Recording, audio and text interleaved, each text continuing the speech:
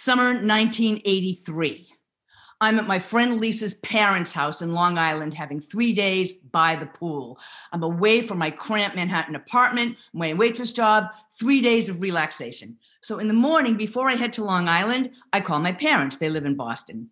And my mother answers the phone. And I hate talking to my mother. It's like there's no conversation. It's like I have a mother, but I don't have a mother. She's always depressed. So 2 weeks ago, I went to visit my parents in Boston and my mother's sitting in the backyard reading and I'm going to go out and talk to her, but there's nothing. So I go up to her and I just straighten her wig. It doesn't even need straightening, but I just had to do something.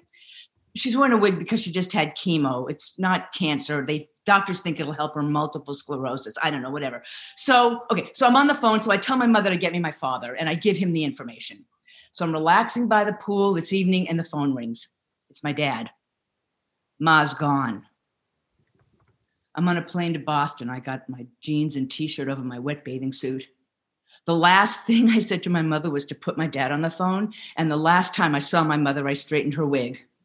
I have a mother and I don't have a mother. And now I really don't have a mother. And I wish I did.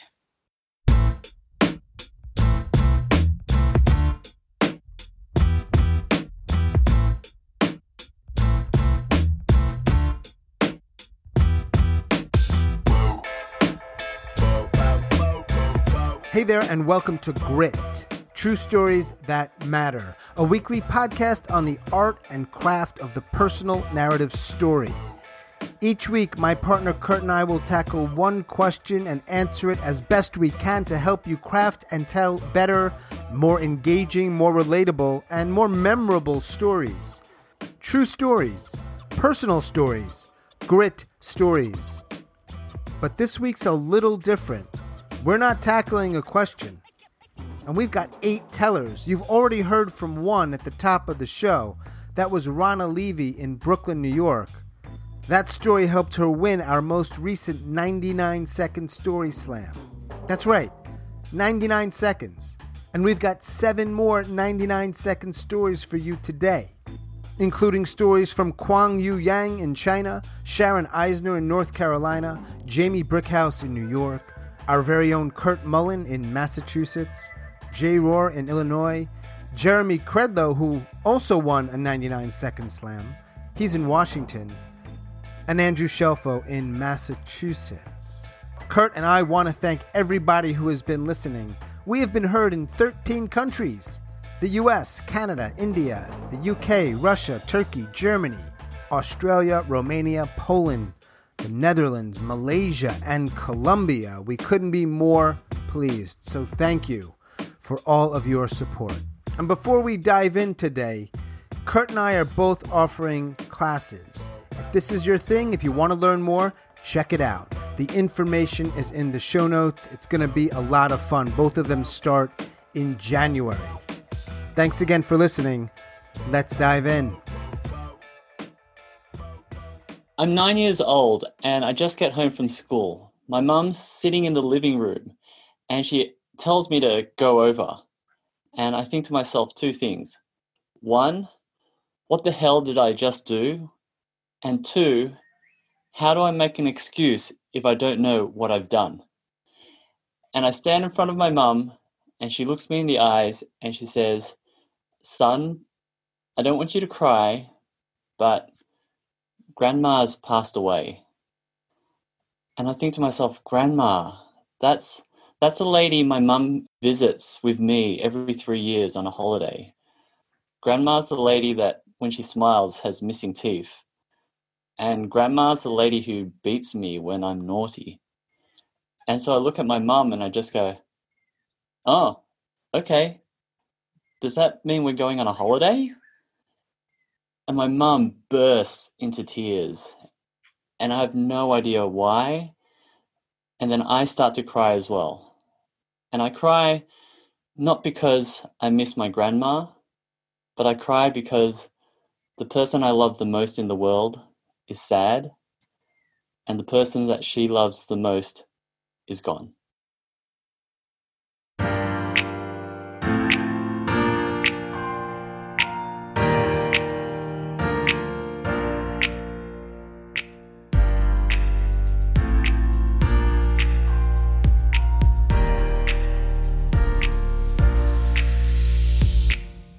sitting by my mother's bedside and I'm singing along with Ella Fitzgerald, her favorite CD. Someone to watch over me. And I can tell she's listening, even though her eyes are closed, because under the hospital sheet, her toes are going up and down to the rhythm of the song. And I'm thinking, I've never had anyone to watch over me, not in that way, but my mother has. My mom met my dad when she was 16 and he was 20. They used to walk around the Bronx together, singing in harmony, and sometimes they would go dancing. That was 70 years ago. Can you imagine? I take my hand and I smooth her hair back from her forehead like she used to do when I was young. To my heart, you carry the key. And I try to send all my love through my hand and through my voice to my mommy, my flawed mommy who tried to protect me fiercely from the world like a mama grizzly. Then suddenly it hits me. Maybe the song isn't about me. Maybe it's not about someone to watch over me. Maybe I'm the someone. Maybe I'm the someone.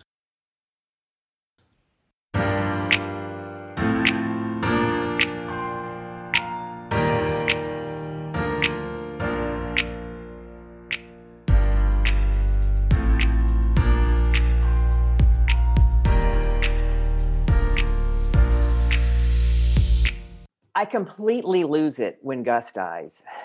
Gus is a dog. He's not even my dog. He's my brother Jeffrey's dog. And I'm down in Dallas this past October visiting Jeffrey. It's the first time I've seen him in 5 years. We've been estranged once again because I'm just tired of cleaning up his messes and lending him money that I'll never get returned, which I think is all due to his undiagnosed mental illness and untreated addiction. And here I am at the vet paying to put his dog down because he can't afford to. And he's not even here with me because he's too weak to leave his apartment because of the cancer that's killing him, which is the reason why I'm down there. And after I collect myself, the vet says, would you like to keep Gus's ashes for another $200? I'm thinking, no, I don't want a dog's ashes. What am I going to do with a dog's ashes? But Gus was like a child to Jeffrey. And he was the only living thing on this earth for the last 14 years that Jeffrey could have a completely loving and uncomplicated relationship with. So I say yes. And 6 weeks later, I receive Gus's cremains. And I think two things. One, what am I going to do with the dog's ashes? And two, they look kind of like cat litter. And then 2 weeks later, I receive Jeffrey's ashes. And I remember what he said to me when I came back from the vet and I told him how it went. And he thanked me and he said, I want you to mix Gus's ashes with mine. And I look at those doggy ashes and I know what I'm going to do with them.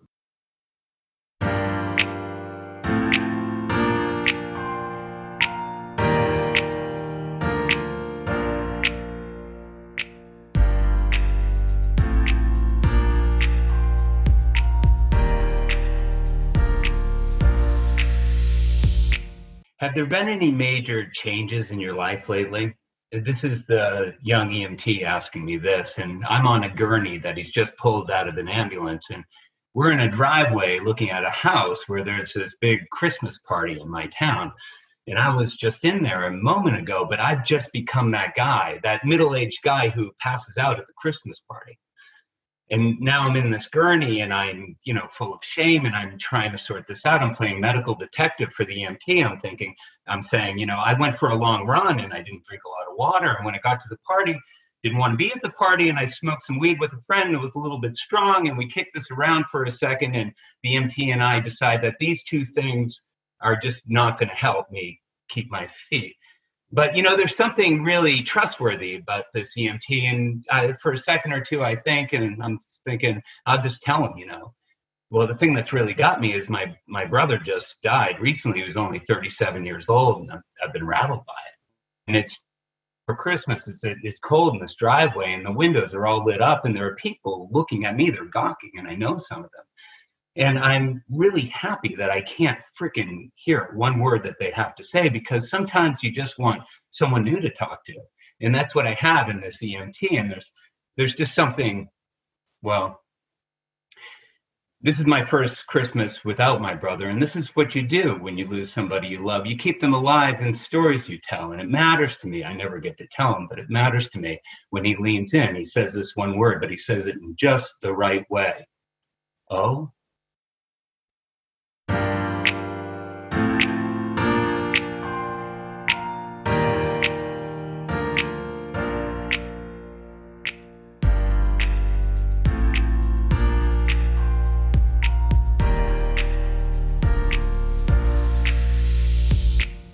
Sometimes you look at the people in your life and you realize, these are my friends. Holy shit, I need to get some new friends.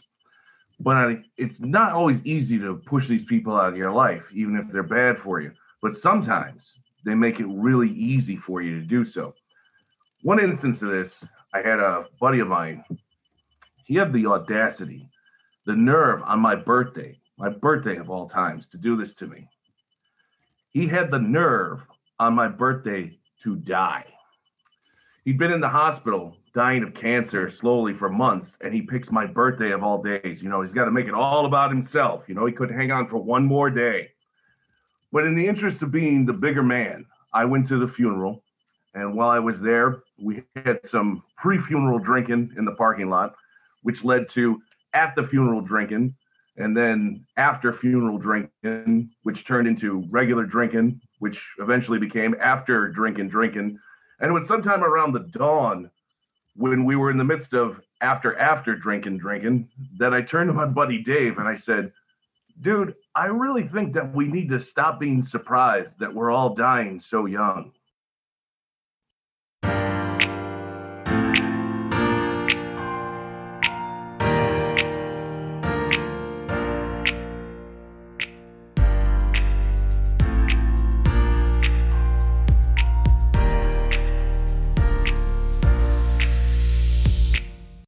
My aunt used to call my dad a Pollyanna. She said that there wasn't a cloud in the sky that he didn't find a silver lining in. He could find the bright side of anything, even cancer. I would go down and see him every month after he was diagnosed and ask him how he was holding up. And he always responded the same, with a big grin on his face. Well, I'm still buying green bananas. I was happy to see that he was keeping his sense of humor. I just wished it would have been better to begin with. 2 years later, and it was clear that the chemo hadn't worked. The surgeries had been a failure, and the stomach cancer had metastasized to the rest of his organs. The prognosis was death. It was just a matter of if, or when, not if. I'd spent some time with him.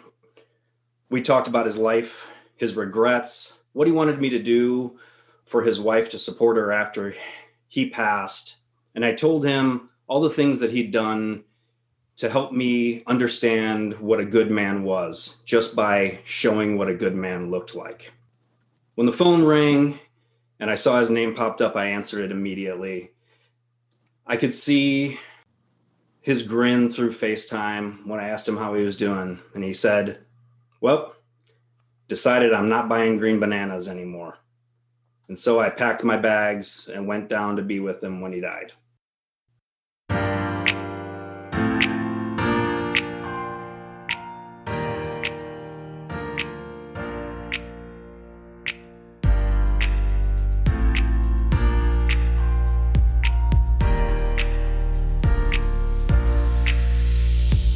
I don't know, because I was just a kid, if Ronnie was a bully or just a jerk.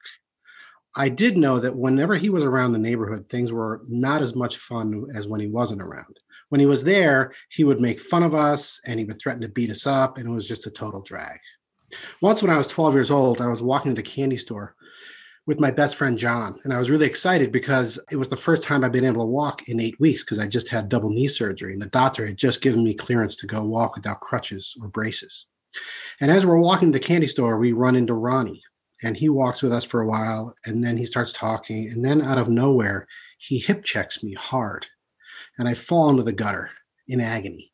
Thankfully, nothing was broken, but that was Ronnie. He walked away laughing. Typical Ronnie. Ronnie died in 9/11. But here's the thing. He wasn't the only kid from my neighborhood to die in 9/11. One of my really close friends, Chris, died in 9/11 as well. And Chris was the antithesis of Ronnie. He was generous to a fault. He loved everyone. He always rooted for the underdog. And he was the one that got Ronnie that job in the World Trade Center because he'd heard that Ronnie was down on his luck. So he got him a job. When I found out that both of them died, I worried that some people would think that because they died the same way that they were the same person. I don't know how karma works, but I know that no one deserves to die that way. But I know that some people deserve to die that way less than others. I know what Chris would say. He would say, don't worry about it. And he's probably right. But I guess what I've learned is remembering and forgetting are sometimes just as difficult.